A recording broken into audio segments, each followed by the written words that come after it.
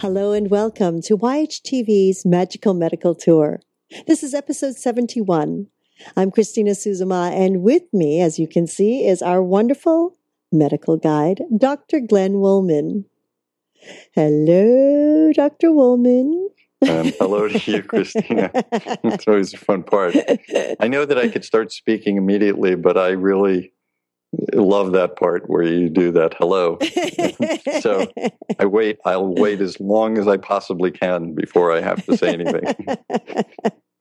Greetings, everyone. Welcome to Magical Medical Tour. I'm Dr. Glenn Woolman. I will be your host along with Christina today as we search another quadrant of the healthcare galaxy, looking for optimal health. Today, we're going back inside the doctor's bag, where I want to promote some preparatory medicine. Those of you that watch the show or listen to the show know that as a medical guide, I continuously am talking about preventive medicine, but I also talk about preparatory medicine. And today we're going to be talking about the medical history and how you can prepare for it. So, Christina, if anybody has any questions, they may want to write in.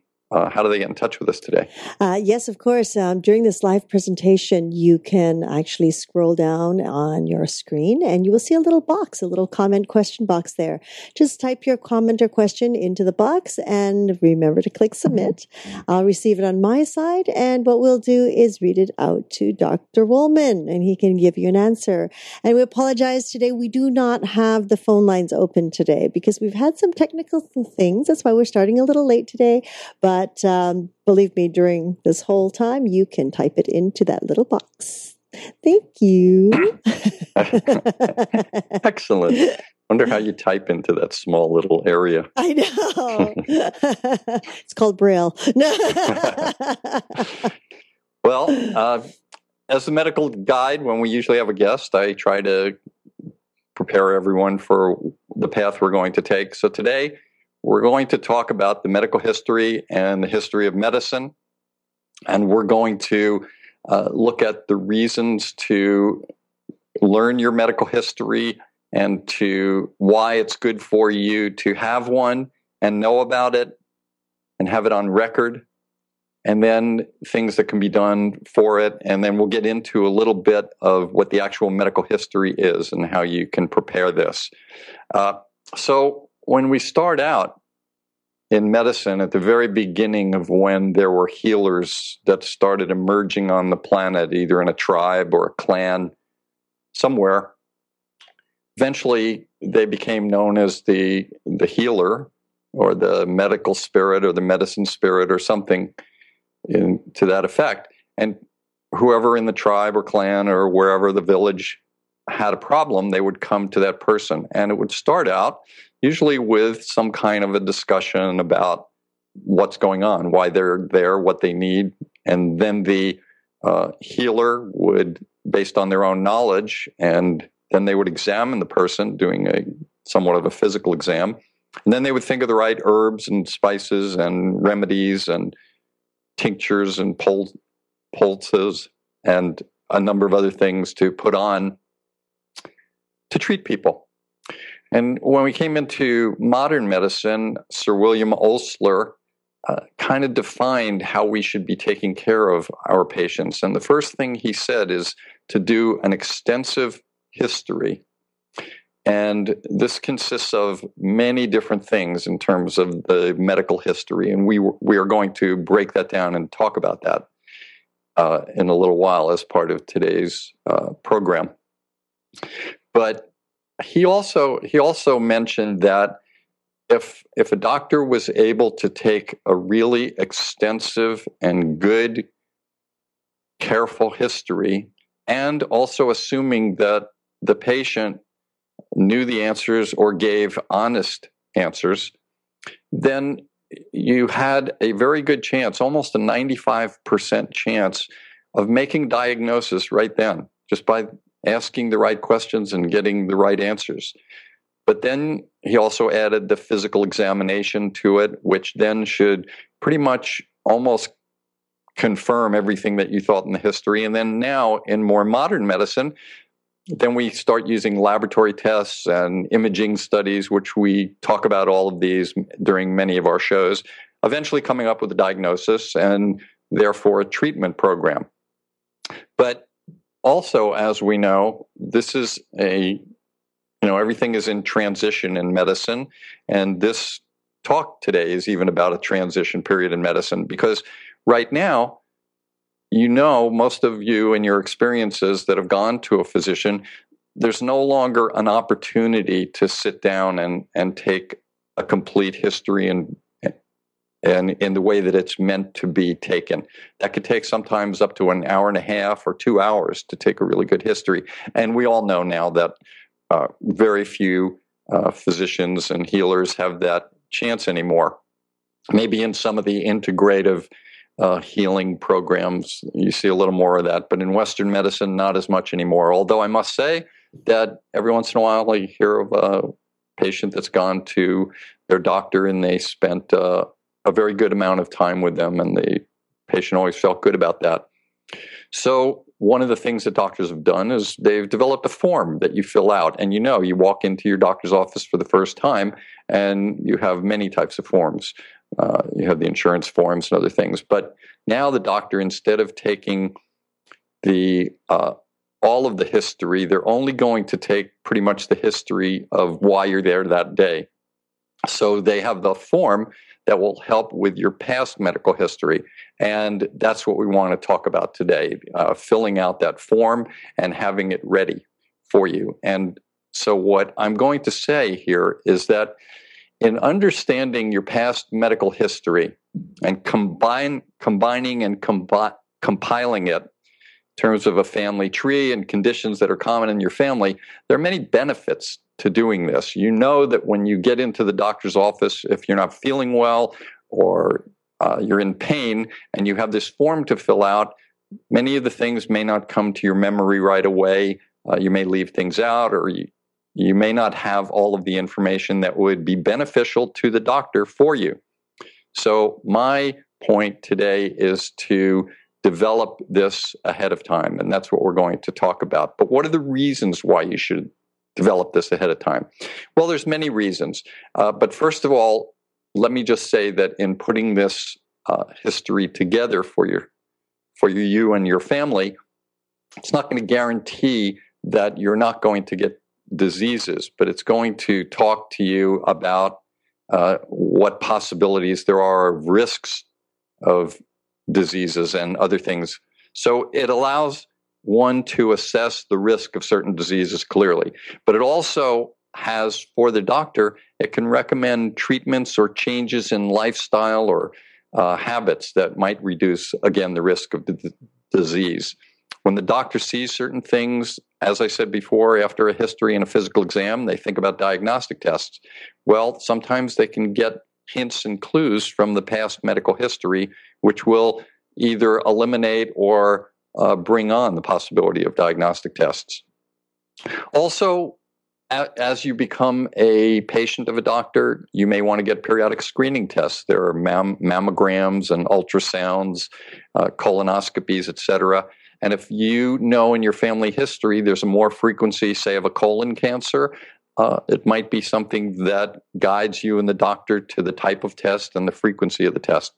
Also, we're talking more and more about genetics and the genome.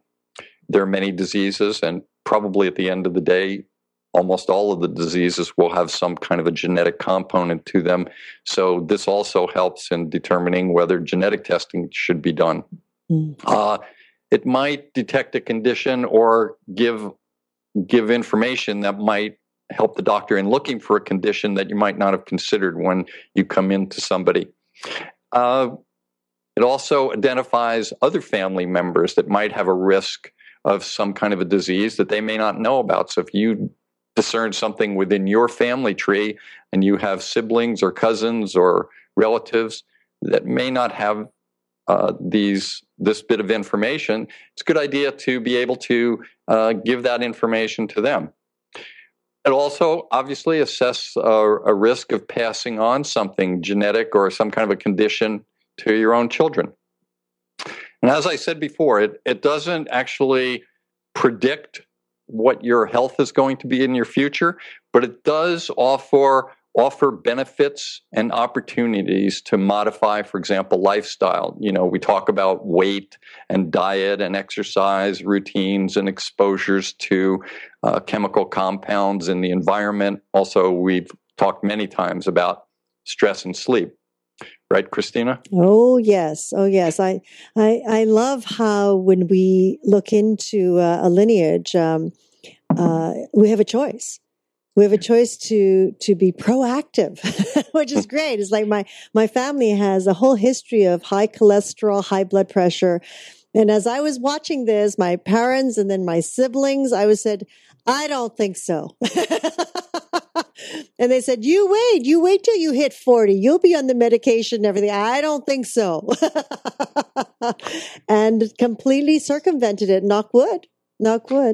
No, that's true. And I'm glad you used the word proactive, because this is what our program is about much of the time, being proactive. And by doing this, you have the opportunity to be proactive in your family. So I would say that you need to begin to make a file on each member of the family. And if you have a child that is very young now, start a file on that child and put in many of the things that we're going to talk about as we go on through the program today, and make sure that eventually they get that file and that they take care of it and keep updating it throughout their life, so that when it comes time to fill out that form, it will be a lot easier. And not only that, but because of modern day, sometimes you can put it on a thumb drive or whatever the newest concept is. You can have all of your information there.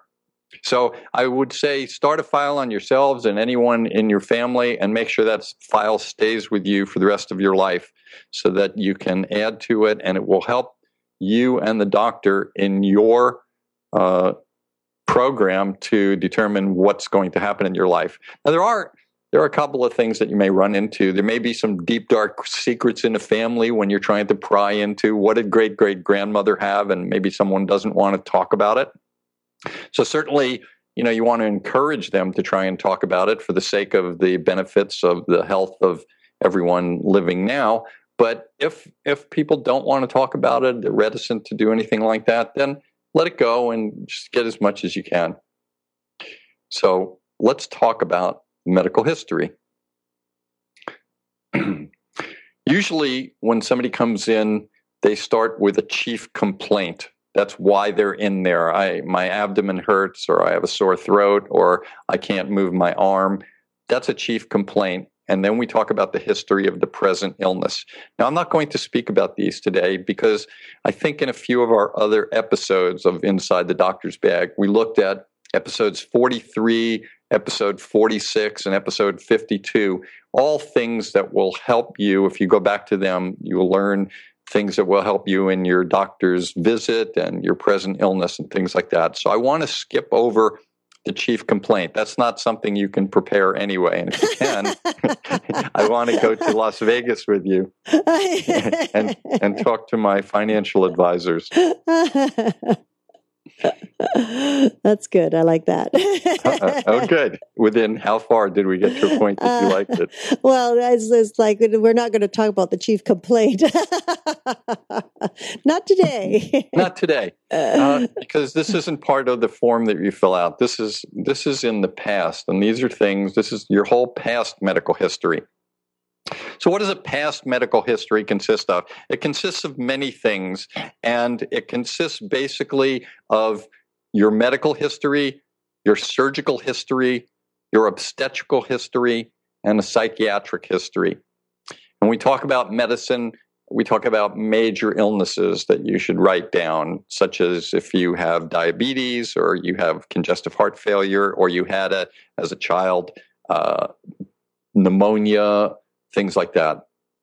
We also talk about surgical history, and these are surgical operations, anything that you've had, including a circumcision. That's a potential. That's a surgical procedure. But those things should all be noted in your past medical surgical history. Operations, appendix, appendicitis, or an appendectomy, tonsillectomy, cholecystectomy, which is the gallbladder, whatever kind of procedures, including plastic surgical procedures of any kind, or reconstructive surgeries. We certainly talk about obstetrical issues, and we're going to break that down a little bit more in a few minutes. And then also psychiatric illnesses. When I start working with one of my clients as a medical guide, I always start with, when I'm talking to the client, I ask them about their mother's pregnancy of them. Mm. And this is something that if you are a parent right now and you are the mother or you're the father that remembers certain things, you should write down a few things for your child to know about the actual pregnancy. Was it a normal pregnancy that lasted 9 months? Did you have eclampsia? Did you get diabetes during your pregnancy? Were drugs taken for certain reasons or prescribed for certain reasons? What kind of things happened during the pregnancy? And also the delivery. Was it a normal vaginal delivery or was it a C-section? Did it have to be done under emergent conditions? We also have something called an APGAR score when a child is born, where they assess the pulse, the color, the respirations, a number of other things, and they give that a score right at birth, and they give it a few minutes later, and they compare those scores to make sure everything is good. If you happen to know those scores, it's very good information for a child to know about how that moment of delivery happened for them. Maybe there was a complication, there wasn't enough oxygen getting to the brain for the first 5 or 6 minutes, and that might be an issue that needs to be dealt with. So I think it's very good to get that information down for your child, because usually when I ask somebody, how was the pregnancy? How was your mother's pregnancy? They go, well, I don't remember. I think it was okay. Or they don't remember most of it. So, now there are a few people, and I imagine more people on Trinity of Life that you interview that do remember their birth. And if we talk to Peter Wright, the past life regression therapist, yes, he may remember many births.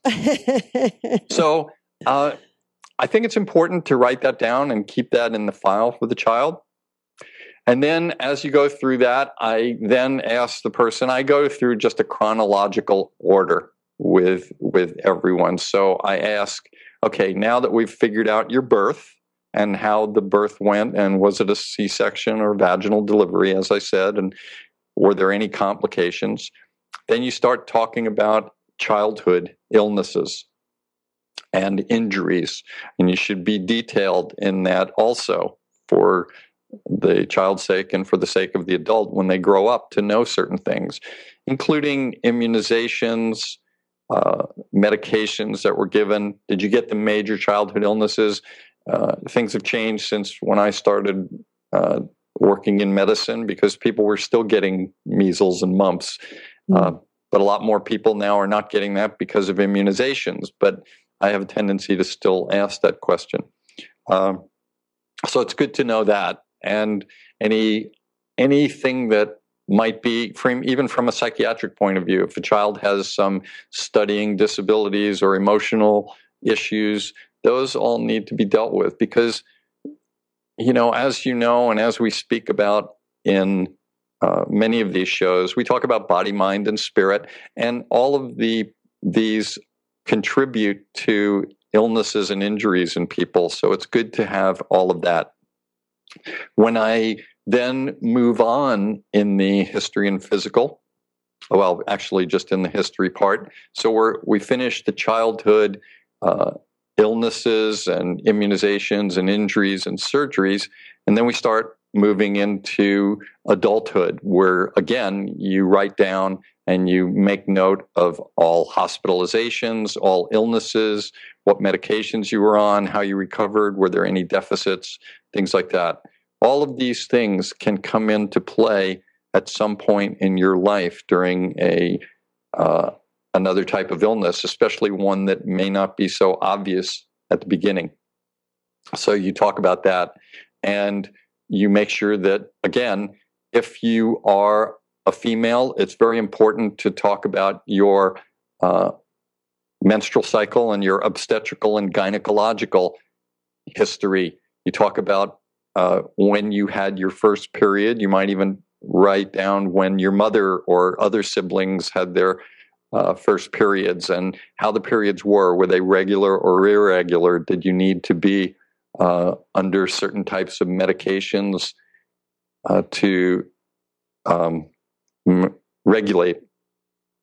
And you also need to keep a diary of pregnancies and deliveries. Sometimes a person can get pregnant and they may have a miscarriage or a D&C or an abortion. And sometimes they may have a child.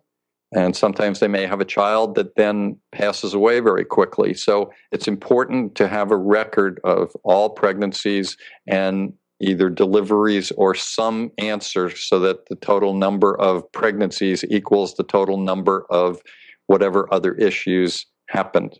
Am I clear on that one? Does that one make sense to you, Christina? Oh, yeah. Yes, it does. Very clear. Okay.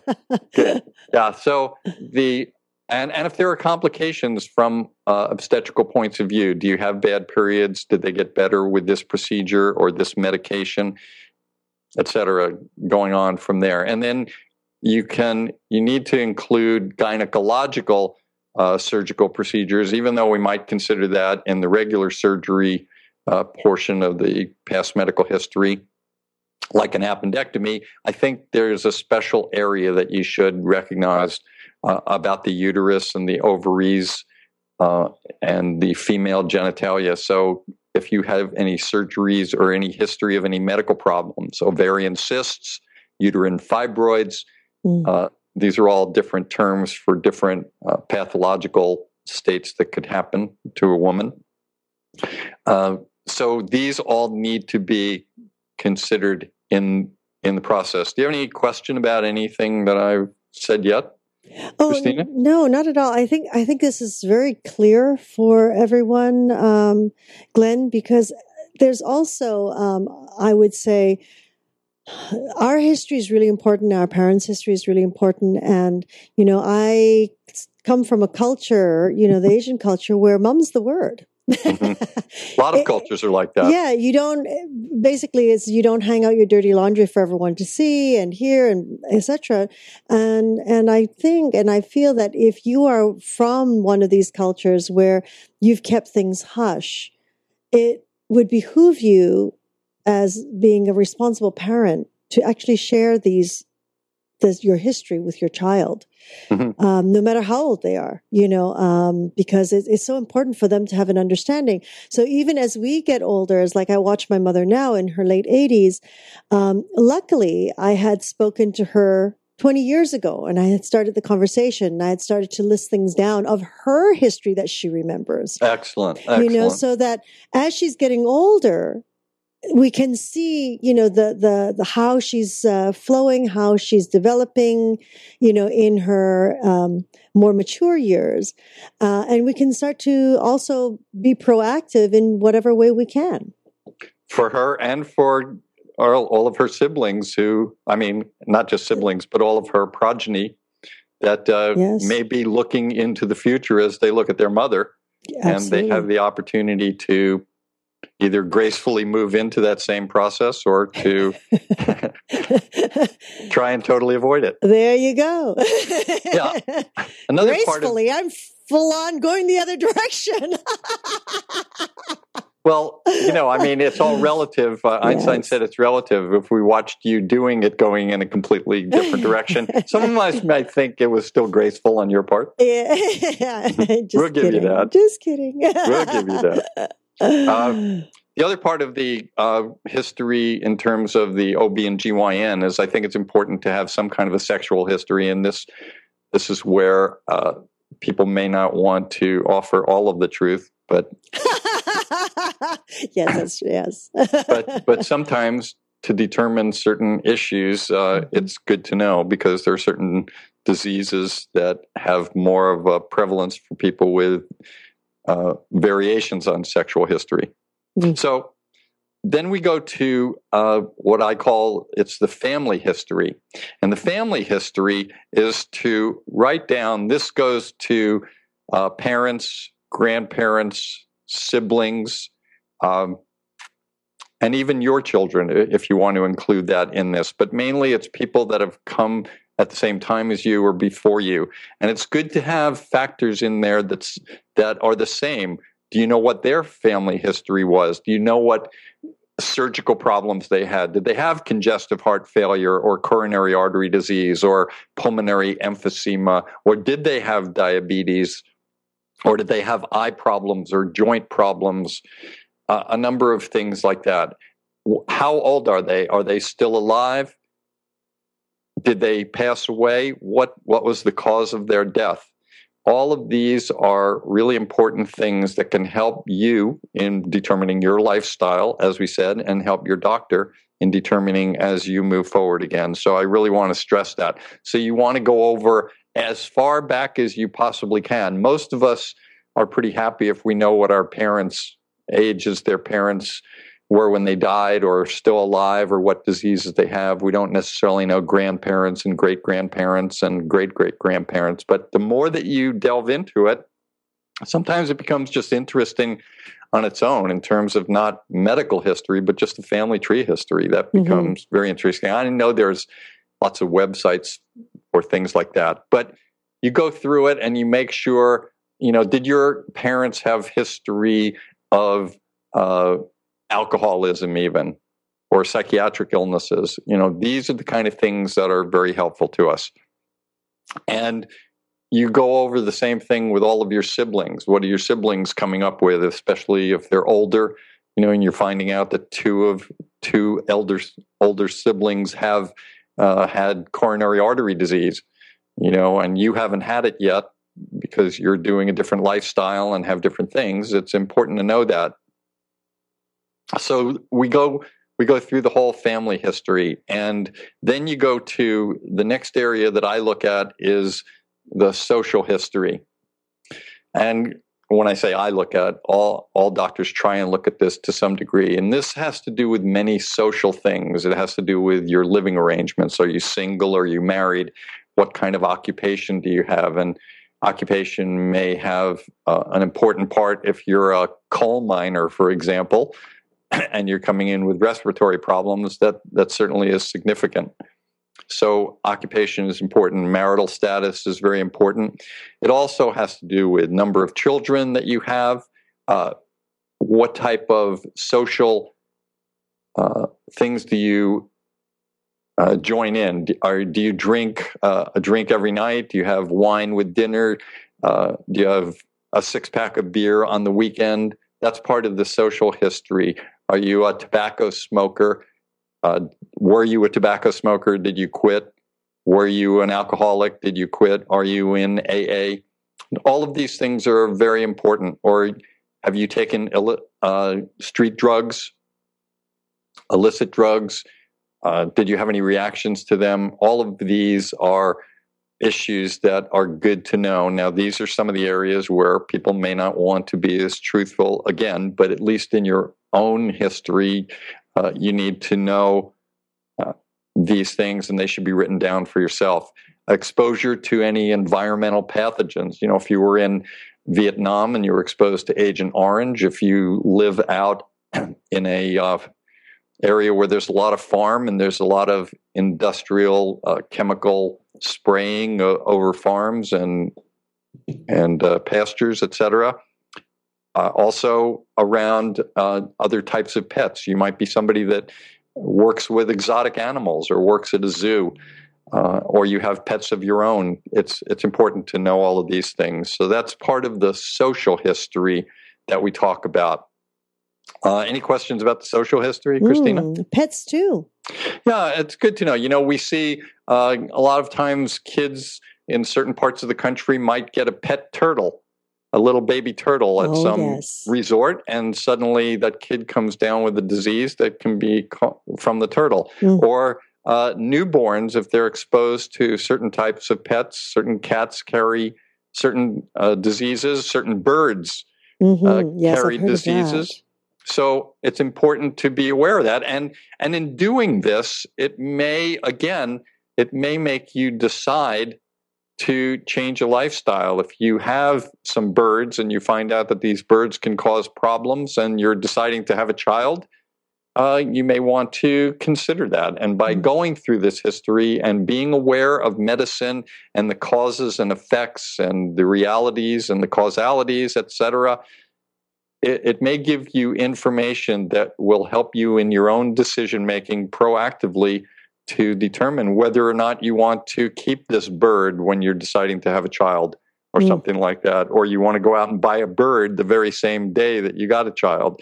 There are lots of things that it makes you think about, and you still may do it, but at least you've thought about it appropriately. Good point. Yeah. Then we talk about medications. That's another part of the history. And medications are important, not only the medications that you may be on today, but also the medications that you've been on in the past for different things. It's important to try and remember them for many reasons. You may have been on certain antibiotics for a certain problem, and now you've been on it so long that if you come up with another problem, we may not want to give you that antibiotic because you've developed an immunity, and we'll know that, or at least potentially to think about that ahead of time because you've given that history. Medications that we were on that had side effects that we want to know about. And now, it's interesting that I was going to say now we have to include herbal medications and over-the-counter medications, but in reality, at the very beginning of time, that's what we took the history on. It was the herbals, and there was no. I don't even think there was over-the-counter. Probably over-the-rock. Over-the-rock medications. Well, the rock was used to grind it. That's right. That's right. So it's important to have that list of medications and keep it updated at all times. If your doctor had you on a certain medication and then took you off it and put you on a different one, it's good to have both of those down there. One that you were on, and then possibly even why they took you off it. That's so important. Is it because you had a side effect, or is it because there's a newer, better medication out with less side effects? So it's very important to get these. And, in medications, I would certainly not include, and I would not promote the idea of writing down a medication when you took a friend's antibiotic because you thought you had an infection. So that's not the medications. Oh, no. We want you to be doing medications that you're on.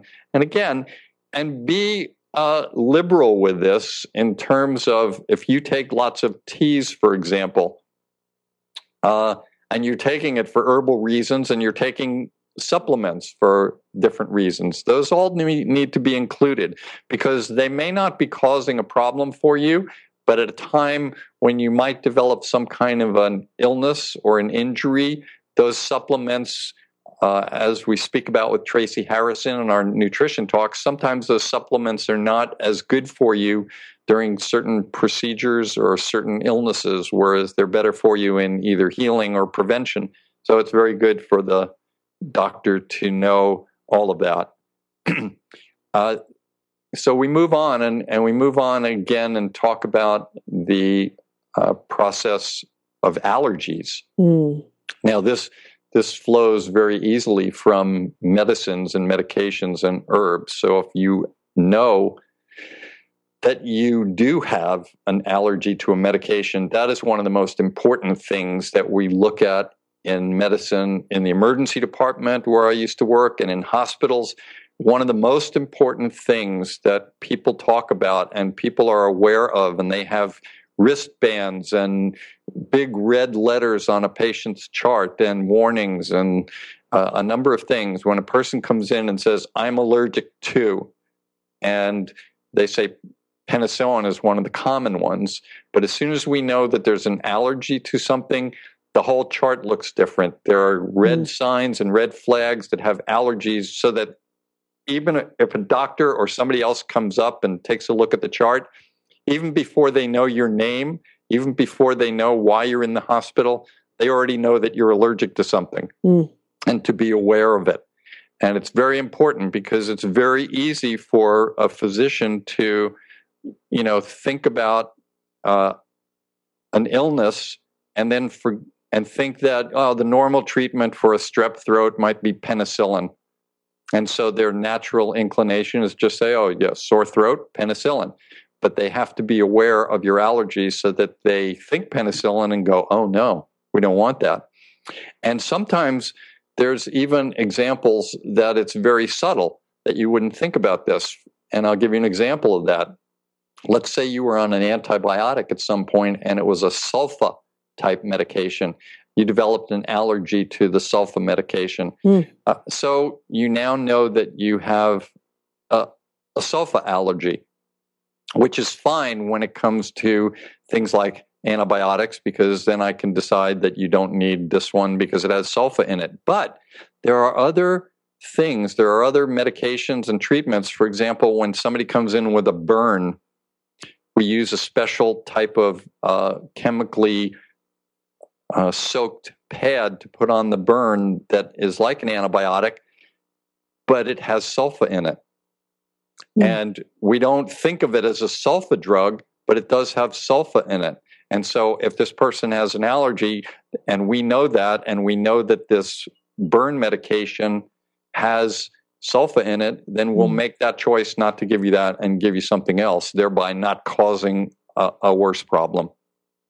A few other areas to talk about in terms of allergies and medical reactions are, aside from what we've talked about already, which might include foods and medications.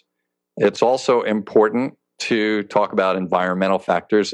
And two of the other things that we think about in the hospital are contrast material. Now, what do I mean by contrast material?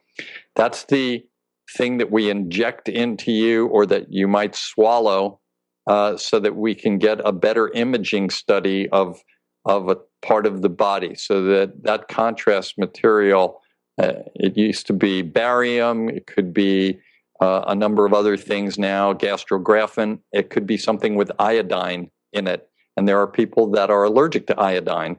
So if somebody knows they're allergic to iodine and we're sending them in for a CAT scan of their brain with contrast, because they already have a problem, then we need to know. So if you've had a problem, or if you have a problem with iodine or something to that effect, that's important to put in your medical history, because we may not get to that at a certain point. And if you're not thinking about it because you got rushed into the hospital, this is very important.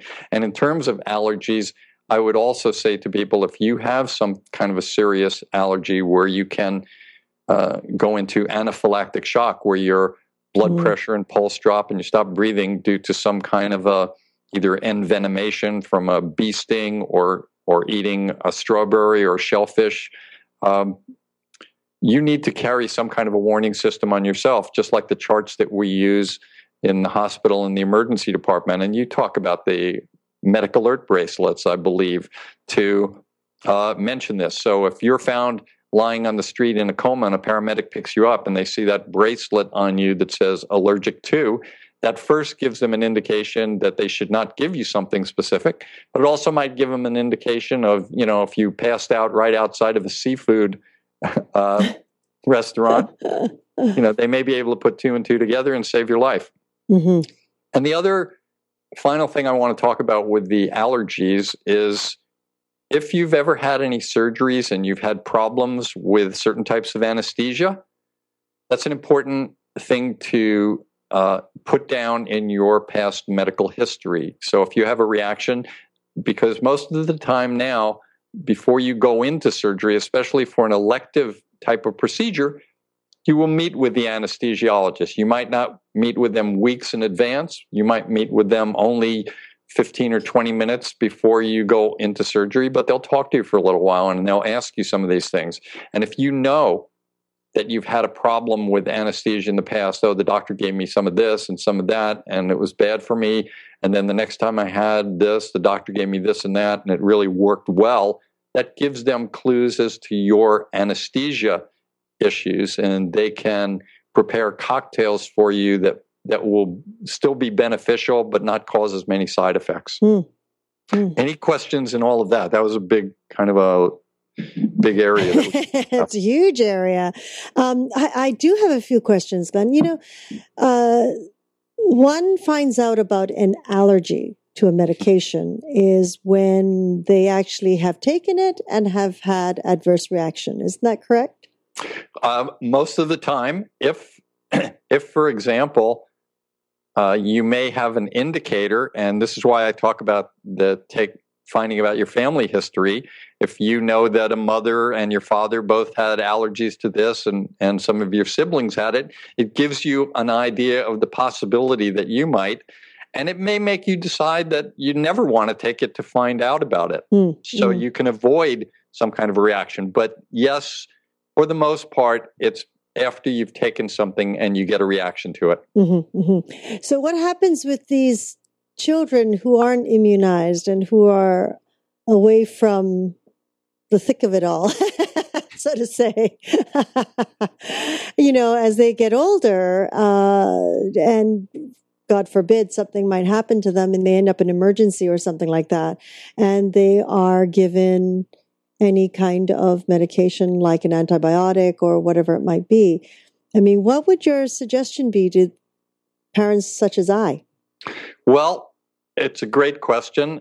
And I think, first of all, being aware of your kids and having that communication. If your child shows up in an emergency department with you for a problem, try and discuss that. It's important that the doctor, in trying to figure out what's wrong, knows that my child has not had immunizations, and therefore my child has not had a tetanus shot, and he just cut himself right now on a rusty nail. What we would have to do is weigh all of the benefits, and essentially we would start an immunization schedule on your child at that very moment, as if they were coming in before anything ever happened to them, but doing it in a more rapid manner, because we have to weigh the risks and benefits. Would we rather still not give them tetanus and watch them get tetanus, or would we rather take the opportunity of assuming they're not really allergic to it and it will benefit them? If they turn out to be allergic to it, then number one, it was important to do it anyway because we did want to try and prevent tetanus. Number two, we'll be looking for it much more carefully. We may recognize it a lot sooner, and we will have treatments that can antidotes. And if we don't have an antidote specifically, because we know what's going to happen and how the body reacts, we will have chemistry that we can use to keep you your body vital signs stable until you get through all of the toxins and they're out of your body. I mean, would they ever? Is it possible to ever do a test, like inject a little bit to see if there's a reaction in 10 minutes? Or what? Absolutely. Testing's very important, and we do allergy testing on many people. Kids usually will show up where they already have some kind of their own existence speaks allergies. They break out in hives over things. They get eczema. They have asthma. They're an allergic type of person. Or they have food problems. So definitely there's many types of things that could be tested ahead of time. And there are different types of testing. There's skin scratch testing. There's blood testing, number of other things. And if you think your child may be allergic to things, and usually it's because there's already a problem going on, they can test you for it. Now, I will say that there are many times that there are variations and there's a spectrum on allergy. A true allergic reaction is one specific thing, but there's also other types of reactions. There might be a hypersensitivity reaction to something, but you're not truly allergic to that thing. So many people go through their lives saying, oh yeah, I took penicillin and it gave me an upset stomach, therefore I'm allergic to it. And they're not really allergic to it, right? But that's how they go through life. And that's not a good way to go through life, because they may have some kind of an illness where penicillin would be the simplest and easiest thing to give them, but they're so afraid of taking it because they believe they're allergic to it that they miss out on that and may have to take a different drug, which may have more side effects. Right. So yes, testing could be done, but also try and make sure that when you say you're actually allergic to something, it's truly an allergy, and your doctor can help you with that. Mm-hmm. There are different types of reactions that people can get. Mm-hmm, mm-hmm, mm-hmm. That's wonderful. I mean, I also want to bring notice on a episode that we did, episode 46 on Trinity of Life, where we interviewed a woman who created a whole line of products for children with allergies. Because those Medic Alert bracelets, they're those metal, metal bracelets. I could remember when I was young and I had asthma not to wear that thing. It was so ugly and it was so awful. But she's produced a whole wonderful line of lunch boxes, kids' Medic Alert bracelets, necklaces, the packets to actually put any syringes in for any emergencies. And they're all very kid-friendly, and it specifies on every package what they're allergic to, whether it be gluten, peanuts, medication. It's all very specific. And the kids actually put these things together, so it makes it more fun. And then when they wear it every day, the teachers or the helpers will always be able to read on their lunch boxes what not to give them. Because that's where a lot of accidents happen, is in the classrooms of these little kids. So...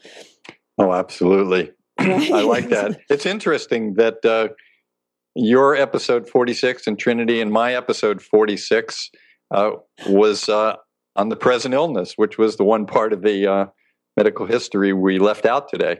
Oh, how interesting. Yeah, so I think everyone should go to both of our 46 episodes. That's a good number, everyone. Definitely. You good. had a few more questions? No, I don't think so. Okay. I might come back. Yes, I'm sure. So there is another part of the medical history and the past medical history, which I'm not really going to go over too much today, because this is one where it's definitely on the form, but sometimes it's one where the doctor may want to actually ask some questions about it because it's related to the past medical history and also your present illness. And this is called review of systems. And this is where we do a systematic questioning where we start. I usually start from the head, and I will ask questions about, do you have any problems with your scalp, your hair, your head? Do you get headaches? Things like that. And I ask a number of questions about the head. Then I go to eyes. I ask about vision and double vision and blurring. I talk about the ears, and I ask about ringing in the ears or loss of balance, nose, the smell, taste, the throat, swallowing. Then I move down into the chest and ask about lungs and respiratory problems. I ask about the heart and heart problems and the cardiovascular system. We go into the gastrointestinal tract, where we ask about stomach and digestion and intestines and bowel movements and possibly bleeding, noting blood in the stools. We then look at the ureterogenital system with the kidneys. Do you have any blood in your urine? Do you have any back pain? Have you had kidney stones? A number of things like that. We look at penis and testes, and then we look at the skin. We look at the musculoskeletal parts. Do you have joint problems? Any bone disease or muscular disorders? Things like that. We look at the neurological. We look for sensory things, history of seizures, any numbness in a body part or weakness or motor dysfunction. And we also look at kind of mental. Now, I also look at emotional systems, and I look at spiritual systems also. But this is where we do the review of systems, and this is good for you to do on your own. But this is one that's not just about past medical history. This is about continuing being aware of yourself at all times. Are you starting to get some things going on? And as long as you keep checking yourself periodically, and I don't mean to a hypochondriacal, obsessive compulsive way of doing it, but at least variations, like we talk about a breast exam or a skin exam or et cetera, et cetera, et cetera. it's good to continuously review your systems and to have all of that in mind if something starts coming up. So we go through this entire review of the systems, and that either helps us again to determine what kind of blood tests we may need or other types of testing or screening. And there might be something, for example, that is picked up where you come in because, and this happened to me one time in the emergency department, a person came in. It was a gentleman in his mid-50s who was complaining of chest pain. And when I examined him, as soon as you hear the word chest pain, you start thinking about the heart and the lungs and heart attacks and what type of things can take you out. And those are the things that we think about quickly. So I did the history and I did my physical examination, and he had chest pain, but it was really rib pain. So I wasn't as worried anymore about whether he was having a heart attack or something like that. And he hadn't fallen or anything, but he was definitely having rib pain. And so when I was reviewing his systems, he had noted some difficulty with bowel movements and some blood in his stools. So as part of my physical exam, under normal circumstances, one may not consider doing a rectal exam on the person, but because he complained about the difficulty with the bowel movements and the blood in the stools, I did a rectal exam on him, and his prostate was extremely large, and I felt a firm mass there. And it turned out, when we started working him up, that he had cancer of the prostate with metastases to the bone in his ribs, or the bones in his chest, wow, which is how we picked all of this up. And in this particular case, it was because of the review of systems and asking those questions. So this is another very important part of that.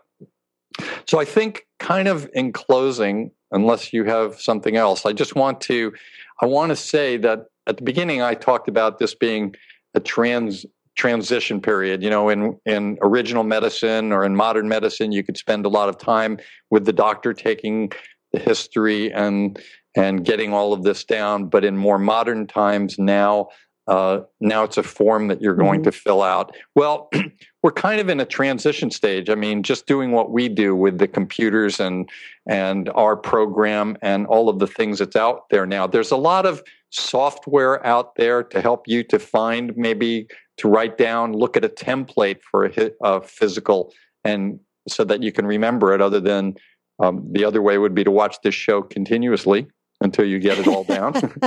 If you can remember and take so many notes, of course. Right. But there's a lot of software out there. And one of the other things that's beginning to happen, I alluded to earlier about the thumb drive where you can keep your history on it. And we will have some point, there'll be a chip that's inserted under your skin that will have your history and everything else on it. And not only that, but at some point, it will probably update every cell in your body every few seconds to tell everything about you, and it will continuously be updated. But the problem is that software is not out here today, and tomorrow you may need to go see your doctor. So I really suggest that in this transition period, you take to heart all of the things we talked about today and put down a medical history for each family member. And I mean, I'd like to also mention that several years ago, one of the shows that we were at, we ran into a vendor that had these, what they call Amber Alert. It's one of these USB. It's a very cute one, though. It's little elephants, and it has a little USB port right on top here. Because whenever there is any emergencies, as we all parents know, when we're under a little stress, whether it be for our children or an elderly parent or a loved one, we get pretty frantic there. And they came out with these Amber Alerts. Mainly it was for children who might have disappeared or gone missing. But what happens is on these, they keep a picture and a medical history.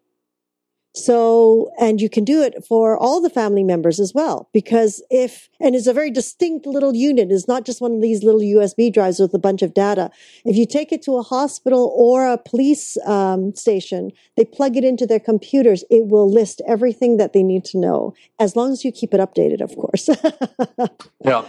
That's great. And just to interrupt, I was doing some research while you were doing the show, and I found there's a number of different apps. If you just type in a search on the App Store, either I'm looking on an iPad, but you could probably do it on the Android store as well. For what is the show title? Medical history. Medical history. So if you just search in medical history. Just you don't need just medical history. I need there's about 60 plus apps in there. Many of them are doctor oriented, but there's quite just as many that are patient oriented. Probably the top pick that I have in the better part of 45 minutes of research is one called Health Spec, all one word, Health Spec, and they've got a pretty ingenious system. You input everything just like the form Glenn was talking about. You can put all your information in for all your family members, and then they'll even print out an ID card. And that ID card you can keep in your wallet, and it has an emergency code on it, so that if you're unconscious and you're picked up, and you rush to a hospital, they can find this in your wallet. They'll go to the website, type in the ID, and then it'll pull up all your history, even if you're not able to log into a website. So there's some pretty cool stuff, technology-wise, besides getting a chip implant. So I have a few quick questions. First of all, thank you for interrupting us. Get back to your face. Put your face back on there. My face. Yeah, your face. Yes, we want your face because I have a question to ask you now. You brought up the app and things like that, so I would like to suggest for our viewers that maybe you and I do a show together about some really great medical apps out there, some for the doctors and healthcare practitioners, but also for our viewers and people that just want to be more health conscious. How about if we do some episode on apps together? That we can do, and I will shout it out to anybody in our audience who is listening. If you happen to know of a good app, so that we can prepare for a future show, please go ahead and leave it in the comments, and we'll review it, and maybe we'll have a future show reviewing all kinds of medical related apps. I think that has to be reviewed like at least 3 times a year. Yeah. So my other question about that is, so while Christina and I were busy doing the show, you were off researching? Yes. You mean you wanted me here mixing your video? No, of course not. I think everything, everything went pretty smooth with you out there researching. Who needs me? Anyway, Christina, I think we're coming to the end of the show. Unless you have some comments, we went inside the doctor's bag again. Ooh, I love that doctor's bag. It's full of these wonderful mysteries that are just lying in there. Well, we're trying to bring it out. We're trying to bring out and demystify the mysteries and do preparatory medicine. Yeah. I really believe this is a very important show, because I know it's how much it's benefited me, and it can be very simple too. It doesn't need to be on an app. It doesn't need to be on an iPhone. It can be the good old fashioned way. I have this little diary that I have on my bedside, and I note every fever my child has. I note what I've given him, etc. Because as most of you listeners might very well know, I don't take my child to the doctor that often. So, when I do, it's serious. It's something that it's serious enough to have him there, high fevers for a little too long or anything like that. But, everything is noted, and I can take this book in with me, this little book that fits into my purse. And it's like, okay, on this date, this happened. On this date, this happened. And this is what he was given. And, a year ago, this was the repeat about the same time in the year. What is this? Mm-hmm. No, exactly. That's perfect. It's important because everybody, when they come into the doctor's office, one of the important things on their mind, aside from what's wrong with them, is time. Time is on their mind. And if you're in a waiting room for a long time, that's getting on your mind. If you're in pain at that same time or nauseated and vomiting, the time becomes even more stressful. And that's the last time or the least amount of time where you want to be spending talking about important things. and you may not remember them. So that's why this is important. But I think we've stressed that enough today. I'd like to thank our very special guest. And I am appreciative always of my teachers and my healers who have brought me on my journey and allowed me to be where I am today. Thank you for Christina for another great show, and Segovia, who made an appearance today. I'm looking forward to being with all of you next week as we travel through another quadrant of the healthcare galaxy, searching for optimal health. And of course, thank you to our wonderful guest and co-host, Dr. Glenn Woolman, for digging into his medical bag for us. And of course, Segovia for jumping in. And to each and every one of you for joining us on this new platform of education and information. We hope that you will give us some feedback. We really look forward to it all the time. We would like to know how we can serve you better. Please join us every Tuesdays for Magical Medical Tour at 10:30 a.m. Pacific, 1:30 p.m. Eastern. And for Trinity of Life on Wednesdays at 11 a.m. Pacific, 2 p.m. Eastern, and every other week for Flowing into Awareness with Anatara. And of course, for all of you out there, again, we cannot stress enough of how we would love your comments and suggestions for shows, for people, for topics, for wonderful experts out there that you'd like us to interview further. Please give us a call at 818-LETS-TALK. 818-LETS-TALK. Until next time, namaste.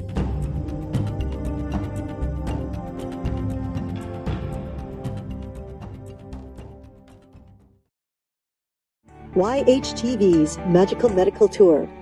Come join Dr. Glenn Woolman and Christina Suzama as they journey through the healthcare galaxy, interviewing doctors, healthcare practitioners in the attempt to share ways to achieve optimal health.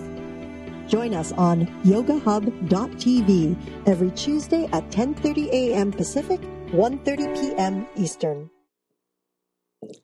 So I have questions for Tracy. It's like, I found the grass-fed milk. Mm-hmm. And then now it's like, okay, non-homogenized. All right, what does homogenized mean? Do you know? Are you familiar with? I mean, I've seen it for so many years, right? Homogenized, ultra pasteurized, and I've already learned do not drink ultra pasteurized milk. And it's like, okay, but what is the process? What are they killing out of our milk if you're going to drink it? Yeah, in the pasteurization process, they're killing a bug called the Pasteurella pestis, and there's a few other things. There's a bug that they're actually killing that can be transmitted to people. It's like a parasite? It's like a pox. No, it's not a parasite as much as it's more of a bacteria, some form of a bacteria, I believe it is. But people were coming down, especially the people that were the farmers that were milking the cows. They were getting lesions all over themselves, like smallpox or different types of pox. And they found that eventually Louis Pasteur eventually found that it was this, I think, bacillus that he was able to then take the milk where he found it and pasteurize it or get rid of this pest, and so that people can drink it. A lot of people are proponents of raw milk. I'm not really a proponent of that. I think it's, I think so many of the things we talk about may have to do with in the Paleolithic era when milk might have been a little more clean, but now that we have all things in it, it may not be quite as healthy to be raw. You'd have to know where the cows were and what their conditions were, and it still makes me a little bit nervous.